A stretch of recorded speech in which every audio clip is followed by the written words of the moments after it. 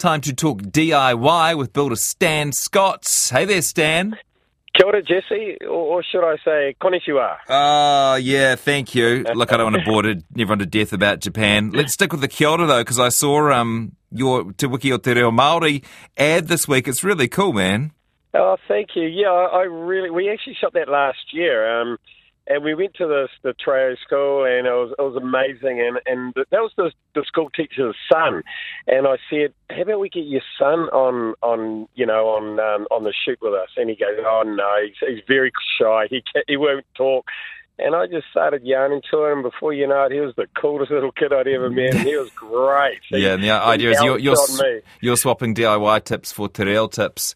It was beautiful. Oh, nice one. Thank you. Well, I don't have anything to offer you today apart from my thanks, Stan, for all the help that you're giving our listeners every few weeks. Here's today's letters. I'm a mature-aged woman who would love to make my first DIY project, an outdoor wooden planter about 750 mil high and 1,000 mil long. What wood should I use?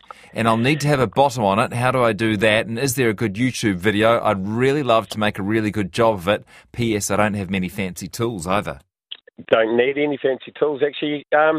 Look, if it's a planter for food, I'd highly recommend using a macrocarpa. Now, there's basically three different types of material. So you can either use tannalized timber. If you're going to use tannalized, you're going to have to line the inside with a polythene if you're going to have edibles in there. Or you could use a macrocarpa. That comes in a couple of different thicknesses. There's 50 mil thick or 100 mil thick. The 50 mil is pretty much all you need for something like that she wants to do. The only thing about putting a bottom on it, you probably have to you could do like a fence paling bottom, but you'd have to drill holes in it to allow water to escape. And then I'd also recommend having to put a bit of polythene on the bottom so you're not getting any of that tannalizing stuff coming out, or a half a sheet of ply on the bottom. And all those sort of things, the length of your macrocarpa, generally in a 2.1 metre length. The boys or the lads or whoever they are in the trade shops generally can cut those to length for you with their tools if you don't have much. And basically just a battery drill. If most people have one of those around nowadays, and just use some with the 50 mil thick timber. Use like a 100 millimetre landscape screw.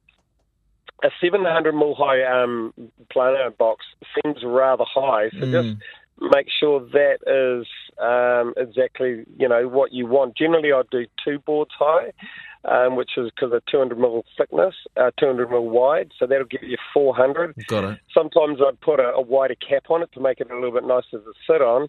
And then if it's got a base on it, I put casters on it so you can move it around.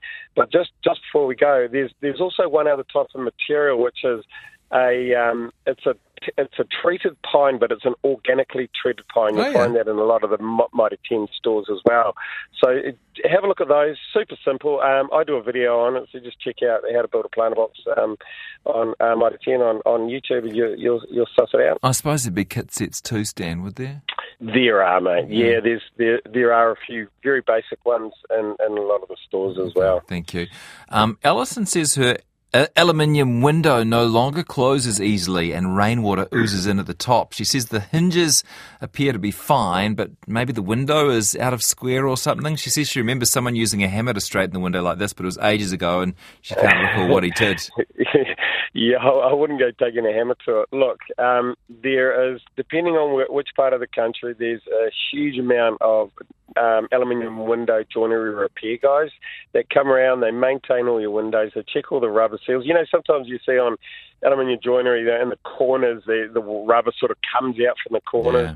So they can replace all those. They can put new handles on that are a bit floppy, or hinges that might be a bit sagacious or whatever, and just get it all running and cleaning out your tracks on your, like your ranch slider. If your ranch slider, I think we've all had those ones when you go pull it across, you can feel it sort of bouncing on the flat spot. And so they could do all of those sort of things on your aluminium joinery. I'd highly recommend to get someone to come around. It wouldn't cost much, and it's not going to take too long. Okay, thank you. Jesse, could you please ask your DIY expert Stan about my windows? They have vertical, streaky, crusty stuff on them. This is how they were when I bought the house, and I've tried everything to get it off, from window cleaner to turps, meths and vinegar. I suspect it was a house wash product that was sprayed on the house but didn't wash it off the windows. The products I've used while scraping them with a razor scraper have helped a bit, but there's still marks where the streaks were. They completely cover the windows. It's not just one or two streaks, and it would be great if you had some suggestions, says Annie. Gosh, well, that really does depend on what the product is, you know. I mean, it could have been a film on, you know, like a window film, maybe that someone's pulled off, and that's the residue that's left behind. Yeah, unfortunately, that's a really hard one to answer without actually knowing what is the product, whether it be an oily or a sticky product, which would come down to the type of treatment that you would put on to fixing it. So I probably couldn't really help too much on that one, unfortunately. No worries. How about this one? Someone's got a lichen-covered corrugated metal roof. Any ideas for cleaning that? Yep, you can definitely put some sort of different sorts of moss-removing sprays on there. And then just, I generally, when I'm doing that, I detach my downpipe. So when it does rain, or if you're going to water blast it off, once it's sort of released itself, none of that gunk's going down your guttering. But there's a huge amount of different types of moss and mold sort of type of removal products for roofs like that you can spray on.